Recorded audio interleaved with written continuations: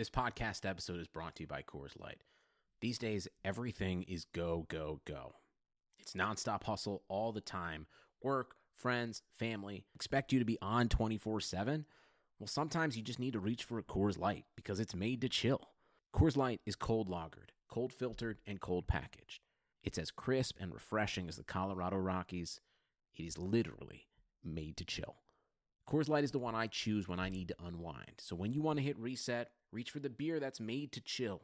Get Coors Light in the new look delivered straight to your door with Drizzly or Instacart. Celebrate responsibly. Coors Brewing Company, Golden, Colorado.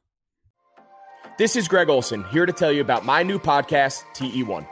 On the show, I had a chance to talk to my fellow tight ends who have revolutionized the position from an extra lineman to a dual threat superstar. And just like my guests have changed the game, this year, NFLSundayTicket.tv is revolutionizing your NFL viewing experience. Stream all the live out-of-market NFL games every Sunday on your favorite devices and never miss a moment from your favorite players. Visit NFLSundayTicket.tv and use the promo code GREG88 at checkout and get 15% off your subscription. That's NFLSundayTicket.tv and the promo code GREG88. Subscribe to TE1 and get NFLSundayTicket.tv. An unmatched dual threat.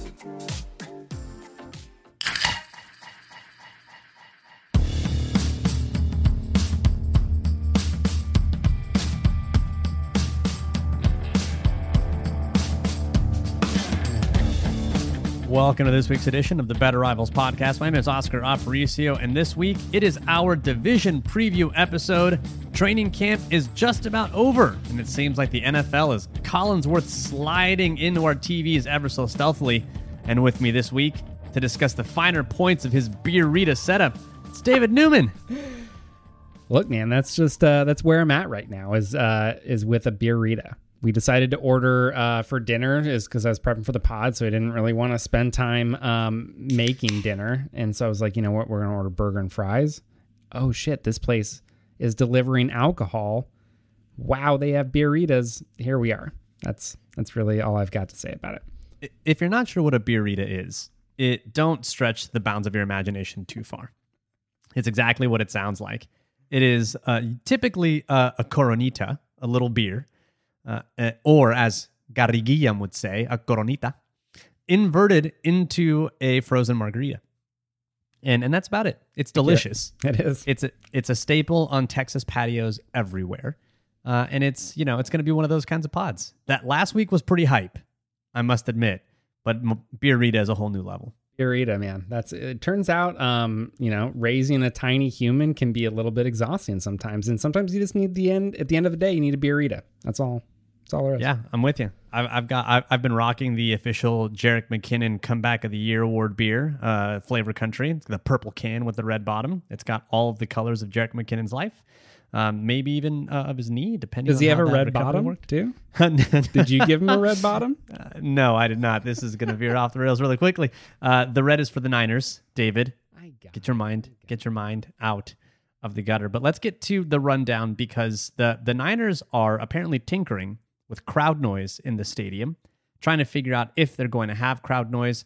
The NFL hasn't yet set the rules on what they can have for the crowd noise yet. So it seems, we're a week, 2 weeks away from the season starting? A week from tomorrow is the first game. And we haven't figured this out yet. Like, this isn't a question that you've thought maybe we should ask. Like, hey, guys, there probably are not going to be fans in most of these stadiums. Should we let them have crowd noise? I don't know. What do you think? And I feel like there's so many questions that you would have with something like this because there is, okay, at what decibel level? Is it the decibel level that you pipe in, or is it the meter decibel level on the outside? Because, it bounces off walls and there's Seattle and the whole thing. What is it the decibel level that is limited with the fans that are there? Because there are some stadiums that will be able to have fans. And it just seems like there's so many questions that they haven't answered, and we've got just a couple of days, and it has yet to be figured out. Does everyone, is there an accurate recording of the decibel level of each stadium, do they measure that in every game, or is that just Seattle? I have gives no a shit idea about that. I'm sure Sunday Night Football has a tracked version of whatever fake meter they have that shows the decibel level. What would be fantastic is if they could only have the like average decibel level in their stadium from last season. So if you had a shitty crowd last year, you get a shitty crowd again this year. That would be all fantastic. 17 people in the Charger Stadium. You can actually hear the one dude. You can't actually pipe noise there because there was no noise. You get a random boo. Shanahan is saying that he does want to have some degree of crowd noise because him calling out the plays is not going to be that big of a deal because he doesn't want to, he's going to speak normal. He doesn't want to yell in the quarterback's ear because the microphone is, or the speaker rather, is right next to the quarterback's ear.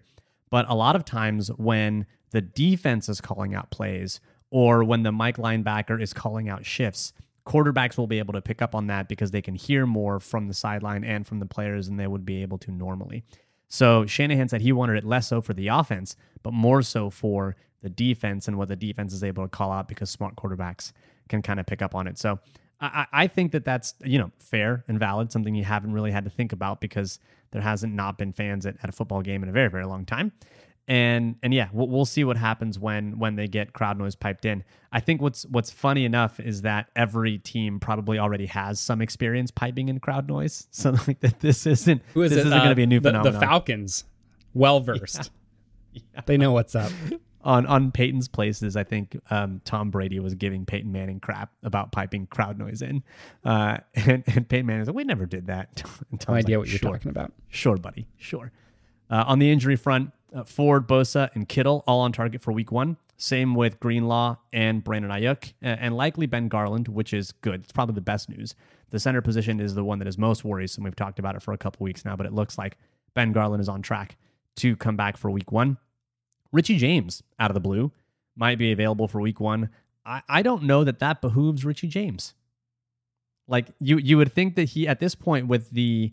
I don't know that it is a glut of wide receivers because a lot of them are untested, but I do think that they've probably got their 6 or maybe 7, but being able to put Richie James on the, based on I think it's the PUP, because it was the NFI. Yeah, he was on the NFI, so it'd be the physically unable to perform list for the first 6 weeks would behoove him, and then if there's an injury, then he can kind of come in the middle of the year and begin playing, but I don't know that he necessarily makes the roster if he tries to come back and be active and needs to take up a roster spot for week 1. Yeah, I don't know. I mean, it's gonna be. I don't know. I think he might snag, like, while they are dealing with other injuries and stuff like that, he might be able to snag a spot. But I feel like they wouldn't. I don't know. I feel like from the 49ers perspective, right? They would try to hide him on that list and be like, hey, you're not quite ready yet. We're not going to clear you. We're going to stash you on this if he wasn't, or if he was ready to play, but they felt like he wasn't going to make the roster once cuts happened. If they do keep Richie James, I think that comes at the expense of someone like Juwan Jennings. Juwan Jennings is someone that we've talked about. We really like his game. We think he could be an asset in the slot. It's just a big-bodied dude that has some pretty good wiggle to him and some savviness in his route running. But I think Jennings is going to be someone they might try to stash on the practice squad, but I wonder, and it might be easier this year because there's no preseason games. So no one can see his tape and say, like, is he actually any good? What is he doing? But the team might think it might be easier to stash Jennings than it would be someone like Richie James, who would probably be a Seattle Seahawk in 17 and a half seconds if he were released by the Niners. Do we know, just looking at projections from some of the beat reporters and stuff like that, both Dave Lombardi and Matt Barrows have Tavon Austin, make it so they have him keeping 7 wide receivers and have Tavon Austin being there. Would you think that, I mean, it makes sense that either Austin or Jennings seem to be the two that if he were going to come back and be active week 1, those would be the guys I would target as they're probably, going to get replaced by him. Yeah, I do think that it would be interesting because I do think Tavon Austin and Richie James would fill a similar role. Yeah. So I think it'd be one of those, if he does make it, I guess he makes it in at the expense of someone like Tavon Austin. But I mean, it's basically, it's your fast dude who you run some gadgets with. And that's what we're talking about. Might be a return guy. Yeah, exactly. So hopefully for Richie James, hopefully just for him, his wrist and his career, he's able to come back. But I'm curious to see if the Niners try to stash him just because of the attrition war that is the NFL. But in wide receiver news, Mohamed Sanu, released by the Patriots. Basically, Bill Belichick's kryptonite at this point is evaluating wide receivers. And he traded a second round pick for Mohamed Sanu and cut him at the end of this year. And I think at this point, you've got to think that Kyle Shanahan's looking at Sanu. Sanu was someone that the Niners were targeting with the Emmanuel's, like it was him or Emmanuel Sanders. And they ended up going with Emmanuel Sanders because it was basically too rich for Sanu's blood, or Sanu was too rich for Shanahan's blood. And now here we are. And I think Shanahan might be doing the proverbial, rubbing of the hands, being like, all the wide receivers are mine. Completely wild to me that Mohamed Sanu was like getting more, like fetching more on the market than Emmanuel Sanders last year. Like that's completely insane. Like Emmanuel Sanders is a far better receiver to me. Yeah, I think there may not be much to squeeze out of the Mohamed Sanu rock at this point. Yeah. But if anyone can squeeze it out, it would be Shanahan. Yeah. And at least, you always worry about guys like that getting added late in the process, but at least he has obviously some familiarity with the offense, and imagine he would be able to get up to speed fairly quickly. He loves players that used to play for him. And this is Travis Benjamin. Travis Benjamin played for him for a year in Cleveland, and he was like, yeah, let's run it back. Pierre Garçon was someone that he decided to run it back with. I mean, he's always dipping into the, if it worked out once before, let's see if we can continue that into the future well. And I could see Mohamed Sanu fitting that veteran role if he ends up becoming available. But I get the sense that Sanu is probably going to be able to sign like a 1-year deal somewhere for a decent amount of money and not worry about being on the practice squad with the new expanded rules. All right, so there's not a lot of news. I mean, look, when there's no preseason games, this season feels like it's snuck up on me at this point. We're a week away, and we haven't seen much of anything, but we've got games, and that means that the next 2 episodes are going to be all about previews, and this episode is going to be about previewing the division opponents the Niners will face, and next week we're going to do a 49ers season preview. So for the division preview, what we're going to do is we're going to talk about each team, talk a little bit about some key additions, and then just talk about a couple of key questions that we have about each one of these teams that is going to, we think, be important for how their season is going to play out and whether or not the Niners and how the Niners are really going to be able to face them. And we'll go in really no logical order. I think I put them in the order of like Seattle, Arizona, and then LA. There's no rhyme or reason behind that. I think that's probably just how they cropped up in my mind. But we'll start with Seattle first. And I think with Seattle, you've got your key additions, which are Jamal Adams. I hate you. Quentin Dunbar, maybe, if he's not in jail. Greg Olsen and Jordan Brooks. Yeah, Quentin Dunbar, I think the charges were dropped against him, actually. He was in that like aggravated assault with the corner from New York. Oh, his name escapes me. But yeah, they apparently like robbed a place with guns and DeAndre Baker. That's the guy, DeAndre Baker. Ooh, yeah. I mean, that's DeAndre Baker. Not a great start to his NFL career from really any aspect. No, not at all. Anyway. But those, I mean, it sucks when your when the key additions are 2 pretty good secondary players on defense. That's never what you want to see. Greg Olsen of the tight end 1 variety. His voice is on our pod. Not officially friend of the pod because it's not a real live interview here. But he's pod adjacent. Friendish at this point. Yeah, acquaintance of the pod. Acquaintance of the pod. And then first round pick Jordan Brooks. I think when you look at what Seattle did last year, the first question you have to ask is whether or not they're going to hit the 1-score win plexiglass. Because 1-score win games, or when you win a game or lose a game by 1 score, the idea is that there's a lot of luck that goes into winning or losing that game. And Seattle had a ton of 1-score games last year. If you take 1 score as 8 points, right, a touchdown or 2-point conversion, they were 10-2 in games decided by 8 points or fewer, and they were 1-1 in the playoffs. They won against Philadelphia and then lost against Green Bay. And the idea with plexiglass and the plexiglass principle is that when you overperform something to that degree, where you end up being 11-3, you're going to kind of regress to the mean a little bit, and you're going to get back to 500. And and that means that the Seattle Seahawks as a team are probably not going to reach the 11, 12, 13 win heights again. They're going to start to lose some of those games that they won last year just by random luck. They're going to regress to the median, or the mean, I should say. And that means that they maybe won't be as threatening in 2020 as they were in 2019. Right. And I mean, you can see that when you like look at their point differential, right? Like their point differential, history tells us that teams with that point differential are usually about 8-win teams, right? They're about 500.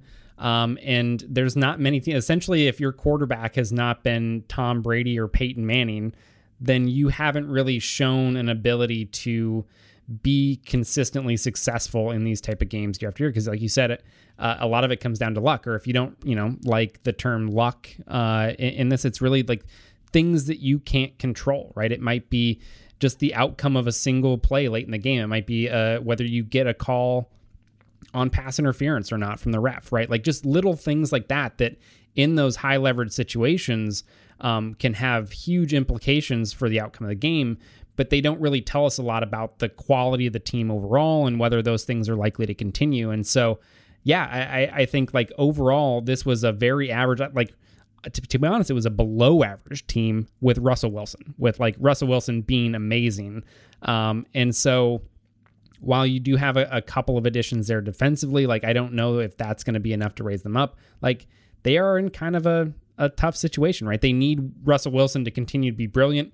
What would really help them is that if they would unleash Wilson and actually put him in position to do great things successfully, like that would help them maybe avoid some of these one score situations to begin with, because so often what it is with them is they're like suboptimal play calling all throughout the game, run the ball, and it keeps it tight. Whereas if they took a little bit more pass heavy approach, relied a little bit more on Wilson from the start of the game, who knows, like maybe they wouldn't be in those situations as often to begin with. I think when you look at the luck that goes into a one-score game, the Niners have lived that with Seattle, and they've lived both sides of that. You think of the end of the Atlanta game, and Julio Jones catches the ball, and because he's able to fall into the end zone, they end up getting the touchdown and winning the game.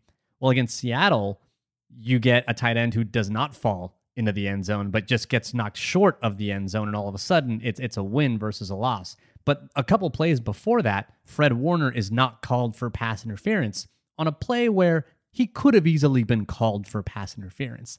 That call happens, and all of a sudden, Seattle's outcome may be a little different because they've got, first and goal from the 1 yard line. And at that point, then we're ruining the day that Marshawn Lynch came out of retirement. So I think that's the kind of stuff that we get into when you're talking about one-score games is that call doesn't necessarily make the Seahawks a better overall team than the Niners, but it would have given them the win. It would have likely given them the division. And then I don't know that the Niners are able to, what happens with a tougher road to the Super Bowl, I don't know. But it's a very different playoffs just because of a couple of plays at the end because that game was so tight. And again, if you're going to look for a reason why they would continue to be better, like it is usually teams with good quarterbacks, but even, a lot of teams with quarterbacks that are Russell Wilson's caliber, like they just don't manage to sustain this year after year. So it is something where, again, history tells us that this is something that's very likely to at least come back down towards the middle of the pack. And we saw that, the season before, they weren't even at 500, right, in one-score games. I think they were, 5-7 when you included the playoffs there. So it's not like they're consistently year after year because they have a great quarterback doing better in these situations. It's literally just like, okay, in what seasons did the luck kind of bounce their way? And it's not really something you can rely on. And so, yeah, I think at that point it becomes, did they do enough with the rest of their roster, and specifically I think with the defense, to offset maybe some of the potential luck that's going to switch the opposite way in those close games? Yeah, and I guess the question is, did they? Because their defense was a pretty big liability in 2019. They had a pretty high utilization of base defense, which was likely the result of not having a good nickel corner. And I think Pete Carroll got a lot of crap for using a high degree of base defense, I think, in the Twitter sphere over 2019, but his nickel utilization wasn't that low in 2017 or 2018. So chances are he was using a high degree of base defense because his linebackers were better than whatever corner he could trot out there. But now you've got Jamal Adams and Quentin Dunbar, and I think that defense did get a little better. I don't know if it got necessarily great, but it got better. And just to state how much more base defense they were playing than everybody else, it's it's kind of comical. I mean, the NFC West really actually leads the entire NFL in percentage of base defense played, because you have, the Niners, especially like in there running a lot of more base offense personnel packages. So the top 3 teams actually in terms of base defense last year was Seattle, Arizona, and then the Rams. But Seattle was at 68.7%. And then the Arizona in second place was 30 percentage points lower, all the way down at 38. So like, even when you look at like, okay, yeah, Seattle plays teams like the 49ers that use a lot of these situations, and you think of defense largely responding to offense as kind of the way that I think most defenses approach it when it comes to personnel, right? If you put a third receiver on, most of those defenses are going to go ahead and put their nickel cornerback on. Like, they were definitely making a conscious decision to veer away from that and make sure that they had their linebackers on the field. Yeah, and I think now you've got a nickel corner that can actually, Quentin Dunbar, who can actually play some pretty good football. They add him to 2 corners that played pretty well. I mean, Shaq Griffin had a pretty good season, and Quandre Diggs also had a very, very good season. They didn't bring back probably one of their better defensive players in Jadeveon Clowney, but he's still available. The thing that I worry about is that all of a sudden Clowney's like, yeah, I'm not going to get the $15 million that I wanted out on the open market, which apparently he turned down 1, 2, and 3-year deals from the Browns that would have paid him somewhere between like $11 and $15 million a year. And it's basically like, yeah, I get it. I wouldn't want to play in Cleveland either. Like that's you couldn't pay me $15 million to go play in Cleveland is basically what Jadeveon Clowney is saying, and that's awful. But the thing that I find so fascinating about bringing in Quentin Dunbar and playing more nickel is you drafted Jordan Brooks as your first draft pick, who's an off-ball linebacker. And you've got 2 linebackers right now Jordan Brooks is not better than Bobby Wagner. He's not better than KJ Wright. And so I wonder what happens to Jordan Brooks if you are now going to play a bit more nickel, if you're not going to play 3-down linebackers. Yeah, I mean, and Jordan Brooks is not like, it's not even that he's not better than those guys, right? And especially like year 1, you wouldn't really expect that, but like, he's not a good pass defender. He was really more of a run game specialist, and that's kind of where he really made his mark at Texas Tech. Only had 1 single pass breakup on over 1,300 coverage snaps in his career at Texas Tech. So like, not a guy that is going to be making a lot of plays in coverage. Yeah, like it's not his mark. Like, it was really out of nowhere, right, that they took this guy in the first round. Like, it was really not a player, especially in today's NFL, that has the profile of a linebacker that's going to go that early. So yeah, he's really a guy that is going to be a base down guy, is when you're expecting teams to run the ball more, which obviously has pretty limited impact overall when you're talking about what a team's win-loss record is going to do. So yeah, I think it's really more of a bizarre decision that they decided to go that route with their first round pick. If they're even reasonable coaches on there, which, I mean, it's Pete Carroll, so who fucking knows? But you would expect that, like, yeah, Dunbar is going to see the field more often than Jordan Brooks does. Like, it just has to happen that way. Yeah, absolutely. And I think what's interesting is Carroll keeps coaching as though he's got an elite defense, even though he really doesn't. Because you think of the end of the divisional game when you choose like, oh, you know what, I'm just go ahead and punt the ball, try to get a stop, and then get the ball back. It's like, well, if your defense doesn't get a stop, which they didn't, then all of a sudden it's a very, very different scenario. So I think that he continues to coach like he has an elite D. The worry at this point is that their defense is a little better than it was last year. I think better at least in coverage. What will be interesting is how they cover the bigger kind of sets that the Niners can bring to the table. Because if you stay away from throwing to their corners, if you stay away from throwing to Quandre Diggs or Shaq Griffin, and all of a sudden you've got maybe Jordan Reed and George Kittle, now you're going up against, maybe Bobby Wagner or maybe Jamal Adams, which doesn't necessarily, I mean, Jimmy Garoppolo loves to throw or attempts to throw interceptions to Bobby Wagner at least once every couple of games. So, I don't know that proposition is necessarily better. Just it always feels like their defense is able to match up relatively well against the Niners. And so even though I don't think that the Seattle Seahawks are overall as a team they have this weird imbalance about them, they still always seem to give the Niners fits. Yeah, I think what's going to be interesting too with that defense, because like, I don't know, you add Adams and Dunbar, and yeah, I do think like improving the coverage unit to that degree would certainly make you think that like, yeah, they should be better from what was like largely a middle of the pack, like below average defense last season.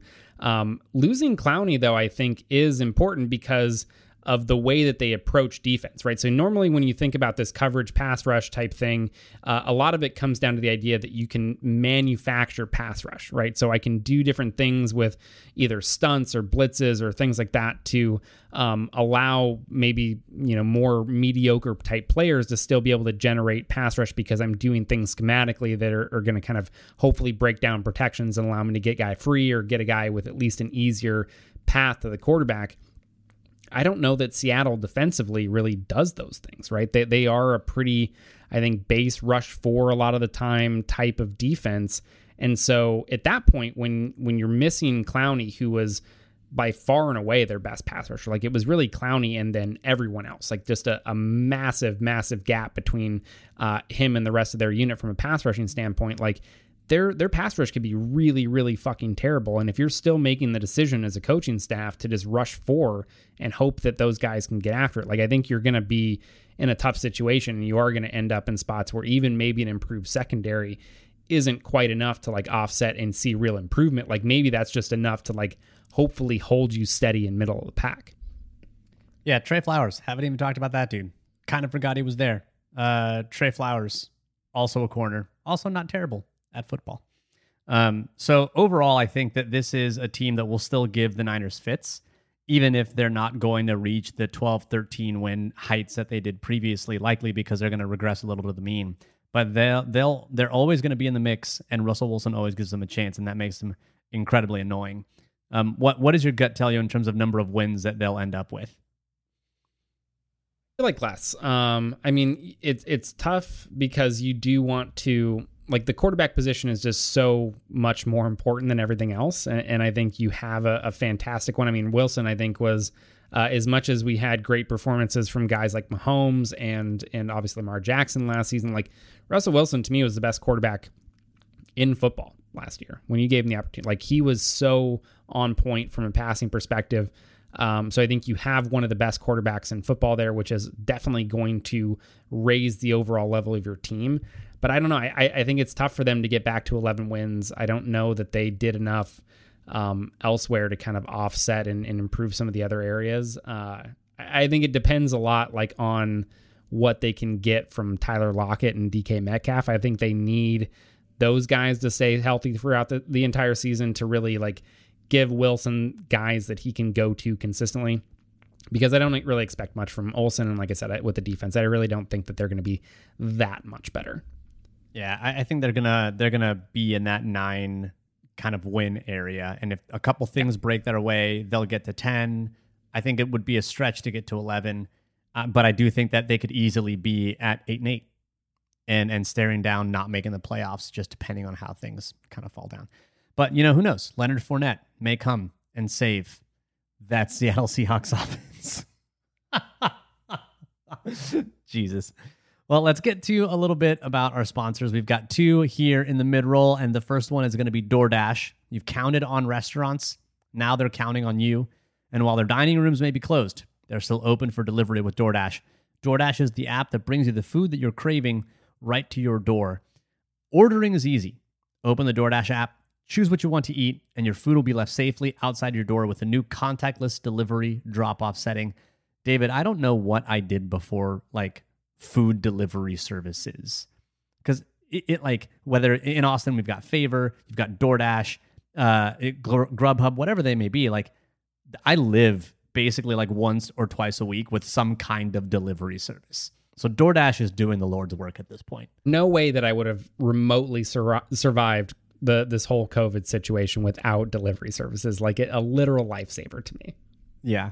You've been marked as a VIP on delivery services before in your past. Hey, why you got to be putting all my business out there? All right.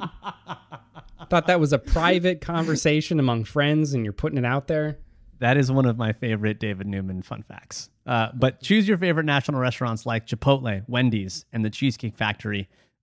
Man, if you can get through that menu for the Cheesecake Factory to figure out what you want to order, good for you. Good for you. Many of your favorite local restaurants are still open for delivery too. Just open the DoorDash app, select your favorite local spot, and your food is on its way. Right now, our listeners can get $5 off and zero delivery fees on their first order of $15 or more when you download the DoorDash app and enter code BLUEWIRE. That's $5 off your zero delivery fees on your first order when you download the DoorDash app in the App Store and enter code BLUEWIRE. Don't forget, that's code BLUEWIRE for $5 off your first order with DoorDash. We've also got Sunday Ticket. Sundays are coming back in the NFL, sliding into those DMs apparently because there's no preseason. So it's like, oh, hey, football. With SundayNFLTicket.tv, you can, wow, let me try that one more time, David. With NFLSundayTicket.tv, you can stream every live out-of-market NFL game every Sunday afternoon on your favorite devices, plus Red Zone and DirecTV Fantasy Zone channels. Never miss your favorite teams and favorite players. No matter where you live, NFLSundayTicket.tv is your key to the most glorious Sundays ever. Use the promo code BLUEWIRE at checkout and get 15% off your subscription. Visit NFLSundayTicket.tv and use promo code BLUEWIRE. Business idea, David. Plug in the fantasy players on your team and have a fantasy channel that only shows when they're in games and or scoring touchdowns. Let's make it happen. That seems highly difficult. It's 2020. Let's make it happen. Look, Amazon can deliver your packages with a drone.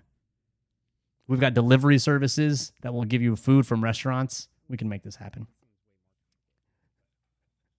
Let's continue with the previews. Let's get to the Arizona Cardinals. Key additions: DeAndre Hopkins, Isaiah Simmons, Josh Jones. I hate the Arizona Cardinals. They had a good offseason.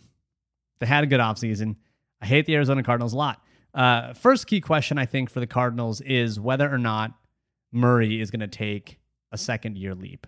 He gave the 49ers fits, but he melted down versus the Steelers, right? So, the Niners had a great defense last year, and Murray had his way with them at times, but then, he has complete meltdowns against teams that have either similar or even worse defenses. And overall, I think Murray is going to need to take a leap in order for the Cardinals to take a leap, because he's been wildly inconsistent, and he definitely ends up with a lot of negative plays because of his style of play.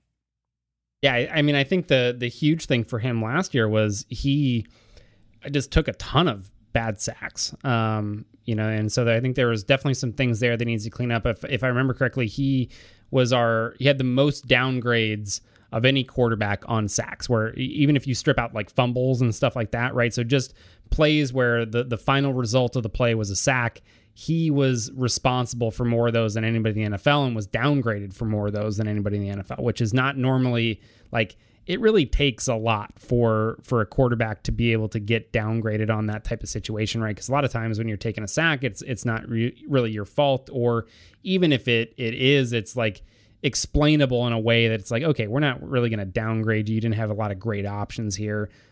So to have that many plays where he was getting kind of hammered with that, like, I think really is something that he needs to work on and correct. But the high end plays are there with him, right? Like, he can make every fucking throw on the field and make some great throws. So it really is like finding that consistency, and obviously not the end of the world when a rookie quarterback is inconsistent. You expect those sort of ups and downs to some degree. And so I think they're obviously doing things to try to set him up for success, right? Adding guys like DeAndre Hopkins this offseason is definitely a scary proposition as a Niners fan.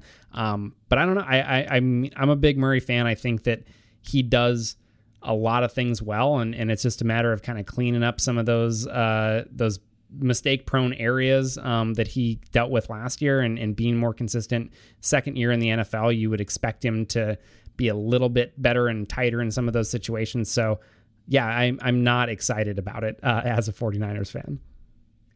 I love pressure charting, because one of the fun bits of pressure charting is seeing how many pressures are assigned to the quarterback. Now, how does a quarterback get a pressure assigned to them? I think the most common and easiest one to understand is when a quarterback's drop is too far. they go to 10 or 11 yards instead of sticking at like 7 or 8. And that makes it very difficult for the tackle to run a defensive end past you, because when they try to run the defensive end past you, well, they're running them right into the quarterback because the quarterback has drifted too far.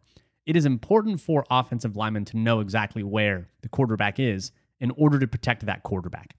And the thing that makes Kyler Murray very good, his ability to scramble and kind of get out of places, is also what runs him into sacks. And in 2019, he was charged with 42 pressures and 23 sacks. 42 pressures and 23 sacks as a result of Kyler Murray and not necessarily his offensive line. Although J.R. Sweezy definitely tried to help with 28 pressures of his own. He was like, I'm going to be the best at something.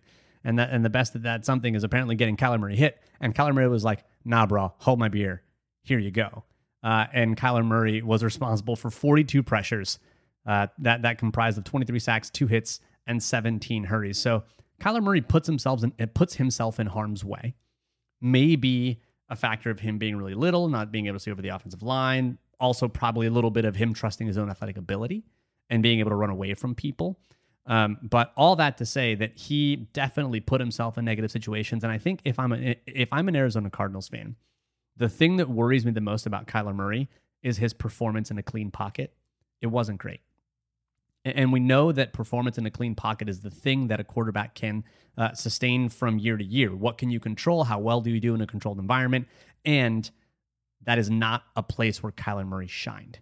So if Kyler Murray is going to make a second-year leap, and I do think he can, he's a talented guy. He is, I think it was that the Cardinals did the right thing by picking him first overall and not just saying we have Rosen. But I do think that it's not necessarily a given that he's going to take that second-year leap. Yeah, I mean, the clean pocket stuff is certainly concerning. So when you look at kind of how he graded out with us at PFF in a clean pocket, among 39 quarterbacks that had at least 100 dropbacks under pressure, he was 37th. So not ideal. Certainly way down there. And you want to be able to take advantage of those clean pocket situations for sure. And so that is an area that definitely has to improve. You know, I think with him with 1 year, I don't believe that he had those sort of issues. I don't have it up right now, but I don't believe he had that type of performance from a clean pocket in college at all. So, you know, it's one season. You can maybe kind of give him a little bit of benefit of the doubt as being a rookie. I think if it happens again this season, right, that's when it would start to be really concerning. Is like, okay, like what is going on? Why isn't he able to succeed in these situations when his offensive line is doing their job and giving him an opportunity to get the ball out? So it's definitely something to monitor here, but that's something I feel like with what he showed in college is likely to rebound a little bit. And so, I think definitely there are plenty of areas for Murray to where he needs to improve and take steps forward in his game. It's definitely not a given, but the tools are there. I think they're doing what they can to surround him with quality players. I mean, they've got a pretty good stable of weapons offensively for him to be able to go to. And so I think they're doing, everything they can to set him up for success. And it's just going to be a matter of whether he shows that development. Yeah, I mean, when you think of the weapons they have around him, I think DeAndre Hopkins is absolutely going to be a problem. And I think even Kenyon Drake was definitely someone that gave the Niners fits. But much like I did not want DK Metcalf to go to Seattle because I knew that was like a perfect marriage of style of play and offense and kind of what Russell Wilson does best is basically bomb it deep, and DK Metcalf is really good at running in a straight line. I do think that the marriage of Kyler Murray and his head coach and his scheme with the air raid, I mean, I think Cliff Kingsbury has an offense that Kyler Murray can feel very, very comfortable in.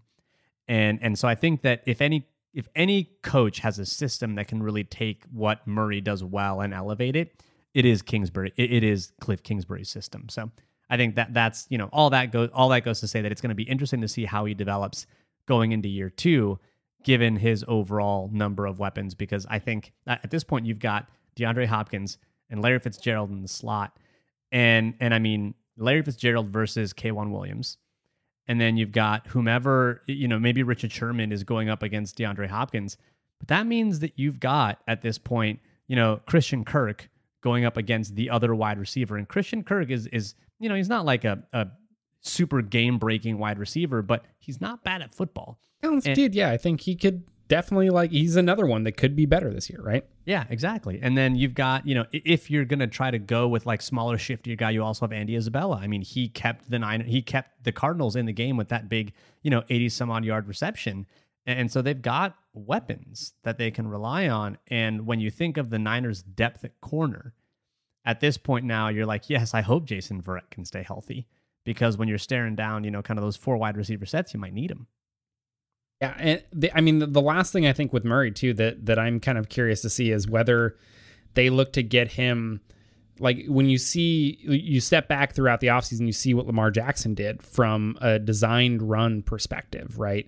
Kyler Murray is about the only quarterback in the NFL that can even approach Lamar Jackson's athleticism and the things that he can do on the ground from a designed run game standpoint. And so I think, not only are you looking, will he take a step forward as a passer and be able to take advantage of some of these weapons that he's got, but will they get him more involved in the designed run game and look to take advantage of his athleticism there? Because, I mean, if suddenly you have, we don't obviously spend a lot of time talking about the run game, because a lot of times the run game doesn't really end up mattering that much when it comes to a team's overall success. But when you can run the ball effectively with your quarterback, like the Ravens showed last year, that can be a real path to success. And so it could be very, very dangerous if he's able to put it together as a passer and they start utilizing that athleticism more as a designed runner.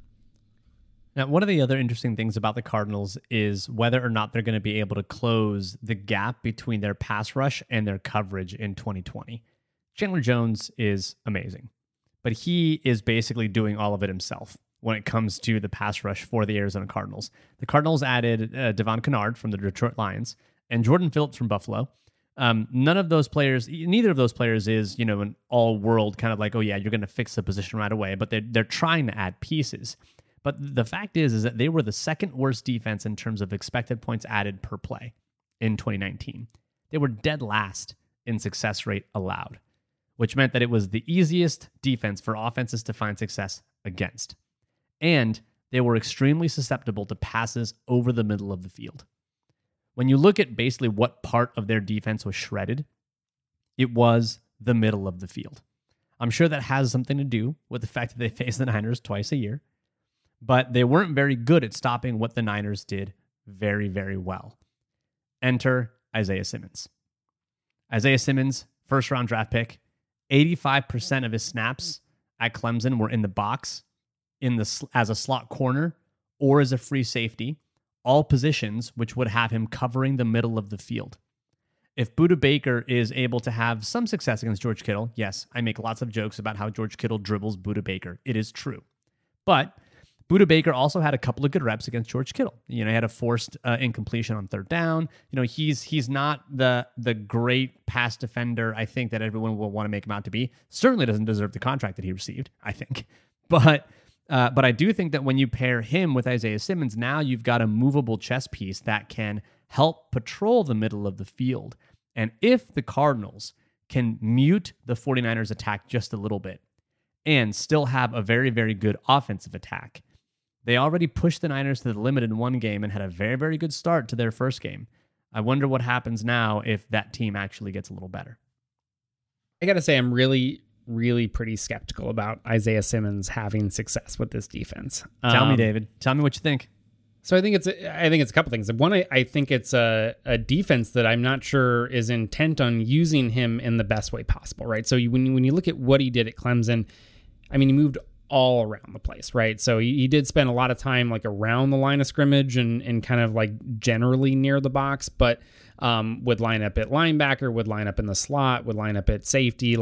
He was filling a lot of different roles within Clemson's defense, right? So he was doing a lot of different things there. And I think that versatility, if used in the right way, can be effective, right? It can be something that in today's NFL is very useful as a defensive piece, but kind of as we've talked about, versatility isn't good. Being able to line up in different positions isn't great if you're not good at them, right? So just because in theory, he was used in a specific way at Clemson and and he showed the ability to line up in these positions doesn't mean he excelled in all of them. And so I think when there's two things. One, they're not even planning to really use him in multiple ways. So I think they're probably looking at what he's worst at, which is as an in the box, like off the ball linebacker, which is not really, I think, where he is set to excel. And then I think there's some issues with him just as a player that I'm not sure was really warranted as high of a draft pick position as he went, right? So I think from the run game perspective, especially when he's in the box as a linebacker, we've had a lot of conversations with PFF's director of analysis, the guy that basically is in charge of all of our grading and kind of has final review of all the grades, Ben Stockwell, and had a lot of conversation with him about like how bad he was from a run fit perspective as a linebacker. And then when you look at him as a pass coverage player, yes, lined up at a bunch of different spots, but I don't know that he really showed the ability as a coverage player that you would want as a player that's gonna, like a Derwin James, right? So like I think that's the comp that you would think of, like a high end player that can move around and play these different positions. Derwin James with did functional that, meniscuses, and was like incredible at it, right? So like he was truly a guy that you could line up in these spots and you could expect him to do well and excel in all of them. Isaiah Simmons was a lot more hit and miss. Like he made some really high end plays, but he also had some just horrendous busts and missed assignments. And it felt like when he was asked to be that versatile player, it was almost like you were putting too much on his shoulders, right? He had too much to think about. And so every once in a while it would come together and he would make a great play because he's an extremely athletic dude. But there were a lot of plays where things just fell apart and he wasn't in the right spot and he was leaving these kind of vacated areas in coverage. And so, yeah, I don't know. I'm a little hesitant about him coming in and kind of like being a significant factor in fixing these middle of the field problems, especially because they seem intent on using him in probably the worst way possible, right? If you were going to pick just like, okay, let's have you focus on one thing, being the in-box linebacker, traditional linebacker player is not the one thing that I would pick for him. Interesting. Not buying into the Isaiah Simmons hype. Here for it. Who's going to have a better rookie year? Josh Jones or Isaiah Simmons?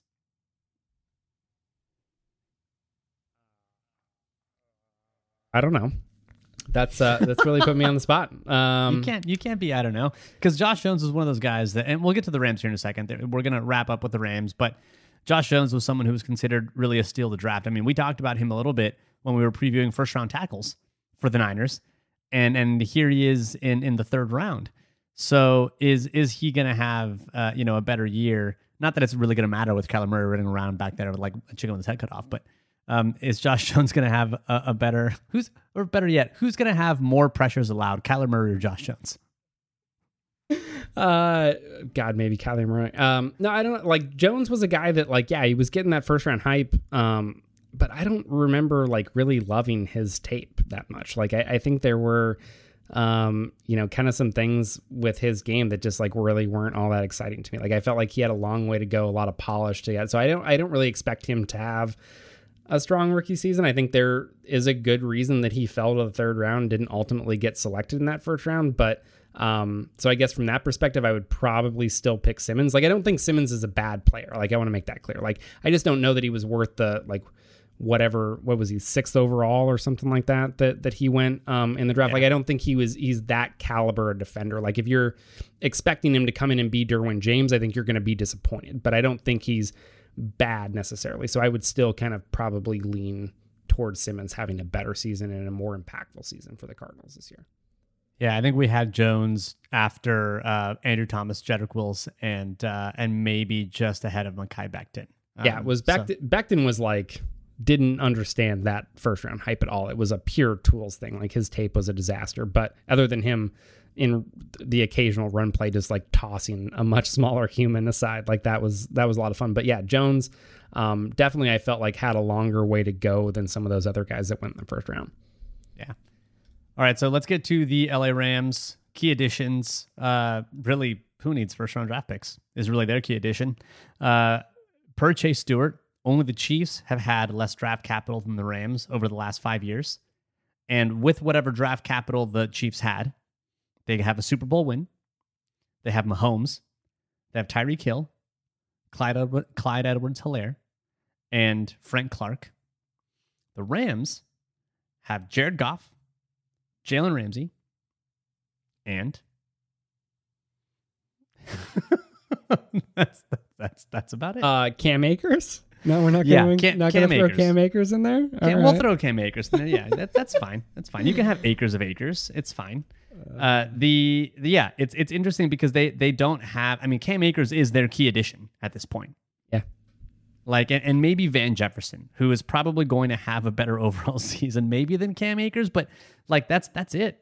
And so that leads right into the key question for the Rams, which is, can a roster with two $25 million players and no first-round picks, seemingly for like the last 5 years and the next 5, find a supporting cast for Jared Goff when that quarterback really needs a good surrounding cast around him? I'm gonna say probably no. Yeah, Goff was the last first-round pick that they had. They have not had a first-rounder since him. And yeah, I'm going to say that it's incredibly difficult to win with that formula. When you have, like, if Goff was Russell Wilson, right? Like we've seen Seattle, like, you can make that work, right? If you have a couple other players that you're paying at the very high end of the market.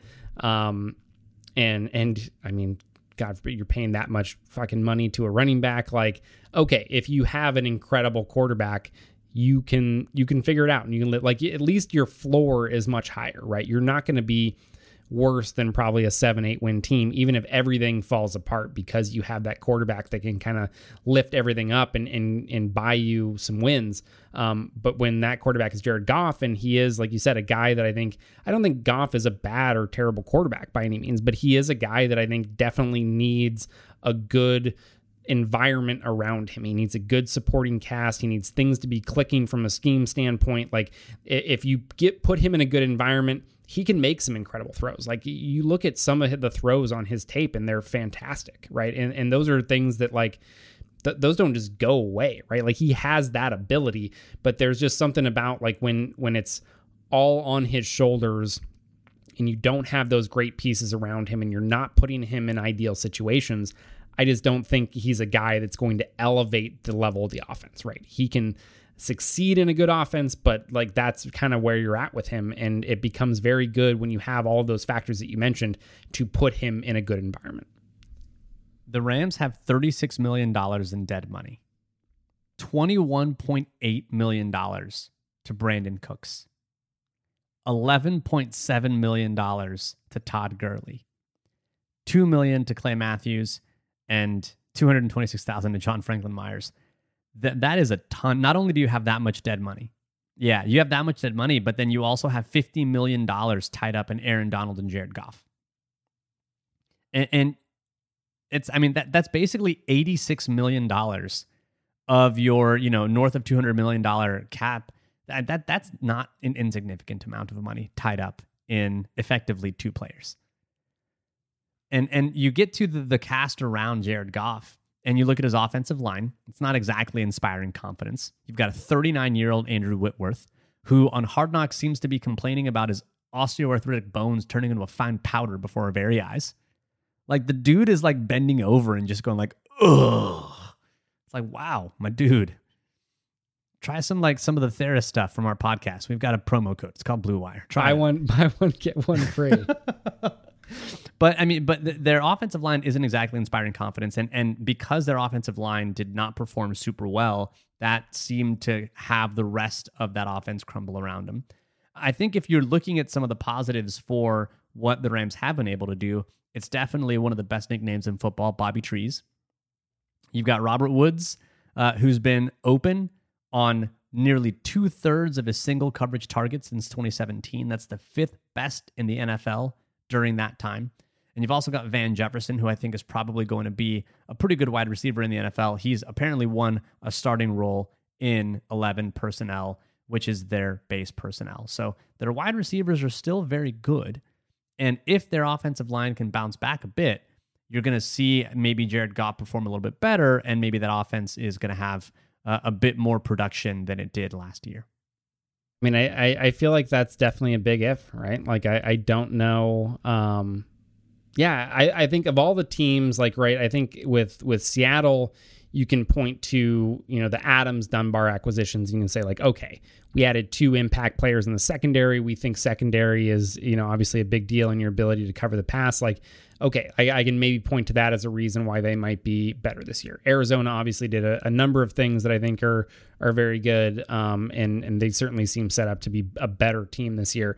Like the Rams, I really don't think there's anything you can point to, right? Like if anything, they lost like some significant pieces, and are probably like looking, at least on paper going into this year, worse than they were last year, right? So I think it is kind of a big ask overall, and I just don't see really a way without, I feel like it's going to come down to, can Goff somehow exceed expectations, right? Like I don't think the scenario of them getting better around him, because I just don't think the offensive line is in good shape. They were really, really bad last year, both from a pass protection and run game standpoint.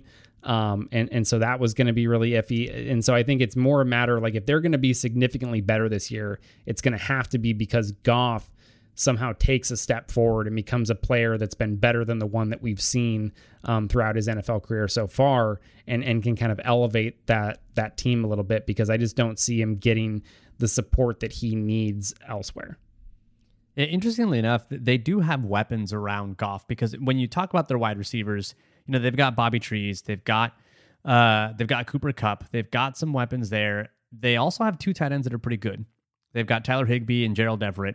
They did switch a bit to a 2 tight end set last year. In 2017 and 2018, they were dead last in 12 personnel. It's 2 tight end utilization in the NFL.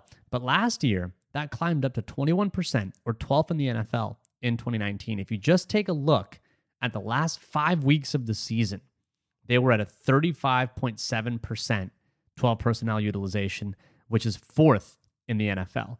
So you've got a 2 tight end set, you've got Cooper Kupp, you've got Bobby Trees, you've got whatever comes of Van Jefferson. He's got perimeter and tight end passing game weapons. It really is going to depend on whether or not he has time to actually get the ball to them. And that's going to be, I think, a difficult proposition for them when they didn't really do a whole lot on the offensive line in order to add players. And they're probably still going to have to score points because their linebackers are basically god-awful. All of their good linebackers are gone. Littleton, Fowler, and even their ones that weren't very good are gone, in Clay Matthews. Ebukam, who was replaced last year, is now back to being a starter.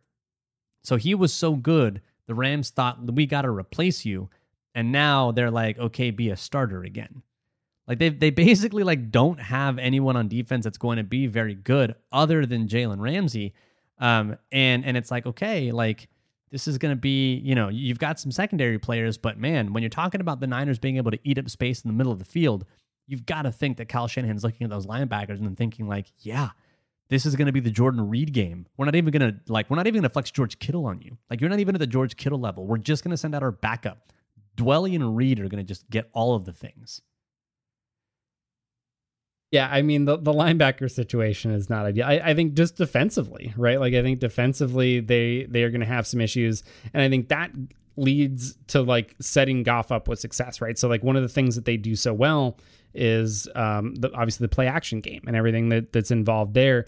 And that is, again, less on the success of their actual run game and whether Cam Akers can come in and be a savior and help there. It's more about whether you can be in situations where the defense has to be concerned about the run, right? And if you're losing by 2 scores, like they're not terribly concerned about the run because they know that you're going to pass. And then when the defense can sit there in their nickel personnel or whatever it is and sit back without having to worry about the threat of run, and Goff has to just step back and go into normal drop back situations and throw the ball when they know it's coming, like that's a different animal than being in close games or being ahead where they have to respect the threat of the run. You can get those 2 tight ends on the field. You can get in those run heavy looks that they like to do with like the condensed formations and really sell that outside zone action and set up the play action stuff to do all the things that we talk about that Kyle Shanahan loves to do, right? That a lot of what they do successfully offensively when things are clicking with that play action game are the same things that we talk about with the 49ers. And so they really want to be able to go to the middle of the field and attack that intermediate area. But if you don't have, a defense that can keep you in games, or you don't have some of these other pieces there, and you're stuck in those, situations where the defense knows you're going to pass, like that becomes very difficult. And so, yeah, losing things like Corey Littleton and everything that they've got going on defensively, I think is going to be tough and make things more difficult for their offense. All right, so let's round out the divisional preview with a quick lightning round.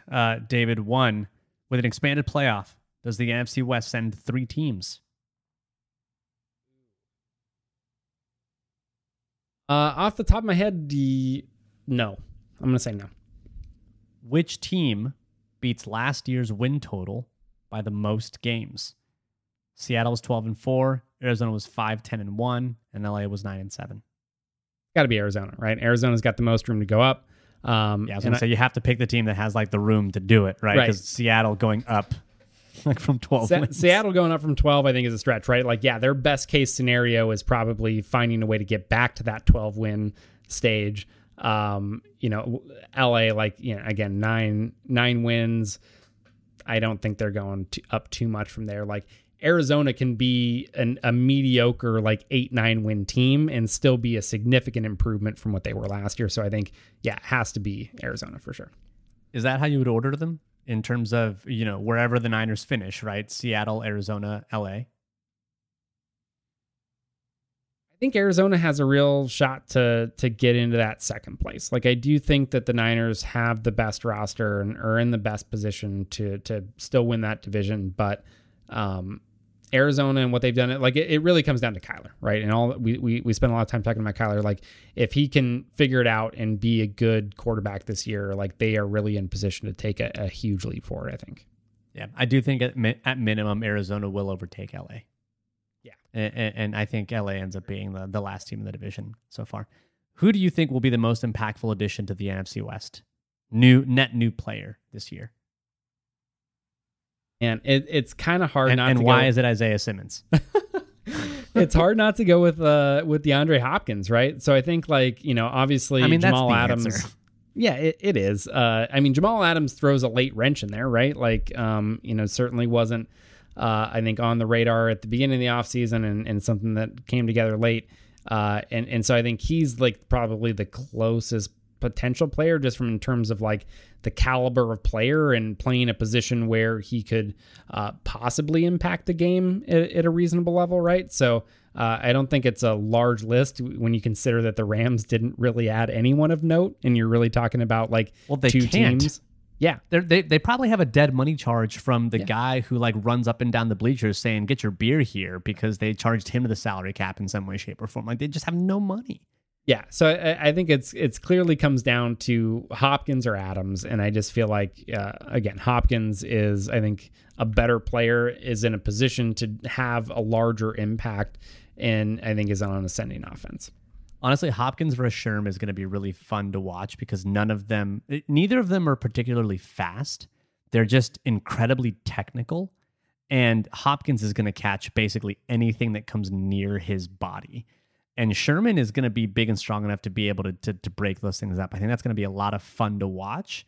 And so, yeah, I'm wondering if they move him around and kind of get him in different spots to try to move him away from Sherman, because Hopkins in the slot versus K'Wan Williams.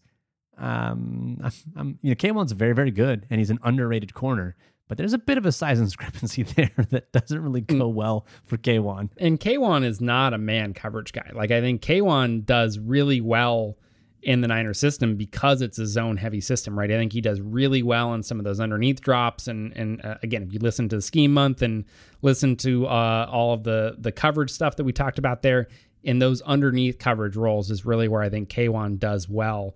And he's put in that position a lot in this defense, right? So I think that's why he's been so good for the 49ers. Definitely not a guy I think you want matching up with somebody like Hopkins, right? If they throw him in the slot, that's not going to go well for them. And finally, which non-quarterback will be most important for their team in the NFC West? It's kind of the same answer, right? I would say I'm honestly, if at this point it's the NFC West, I would say it's probably George Kittle. Oh yeah, I guess if you start including, I guess I wasn't really thinking 49ers. So, maybe. I think it's right there, right? That's the kind of caliber of players that you're looking at with Hopkins and Kittle. Yeah, I think like when you look at Seattle is where I like my mind goes to like having they need non-quarterbacks, right, to step up because their quarterback is the only fucking guy that seems to be carrying his weight consistently. So I think you could look at maybe somebody like Tyler Lockett, DK Metcalf combination. I think you could look at maybe somebody defensively like Adams or Dunbar, and needing to get huge impact plays from those positions to kind of help their quarterback out. Whereas I think when you look at Arizona, you look at the Niners to some degree, and certainly the Rams, like we talked about, like how their quarterback does. I think their quarterback situation, while not bad by any means, is less clearly good than the Seahawks, right? So I think what their quarterback does is largely going to have like the biggest impact on how their season goes, whereas with Seattle, it's kind of the opposite. We really expect Wilson to be good. We need some of those other players to step up. Well, that does it for this week's edition of the Better Rivals podcast. Thanks again for tuning in. You can always get our Scheme Month videos so you can talk about all of manner of interesting stuff about scheme, how to identify coverages, and also what Shanahan does well on our Patreon. You can go to Better Rivals, or you can go to patreon.com/Better Rivals. You can always follow me on Twitter at Better Rivals. David, where can they follow you? That will be at PFF_David.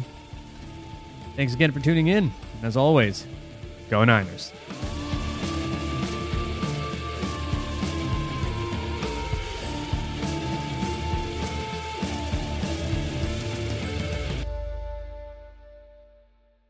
David, the wait's finally over. The outro music is done, and football's back. You might not be at a game this year, but you can still be in on the action at BetOnline. BetOnline is going the extra mile to make sure you can get in on every possible chance to win this season. From game spreads and totals to team, player, and coaching props, BetOnline gives you more options to wager than anywhere else. Coaching props? Like, will Shanahan wear a red hat? Or like, will they go for it on fourth down? Like, these are the questions I need answered. You can get in on their season opening bonuses today and start off wagering on wins, division, and championship futures all day, every day. Head to BetOnline online today and take advantage of all the great sign-up bonuses. Don't forget to use the promo code BlueWire at betonline.ag. That's BlueWire, all one word. BetOnline, your online sportsbook experts.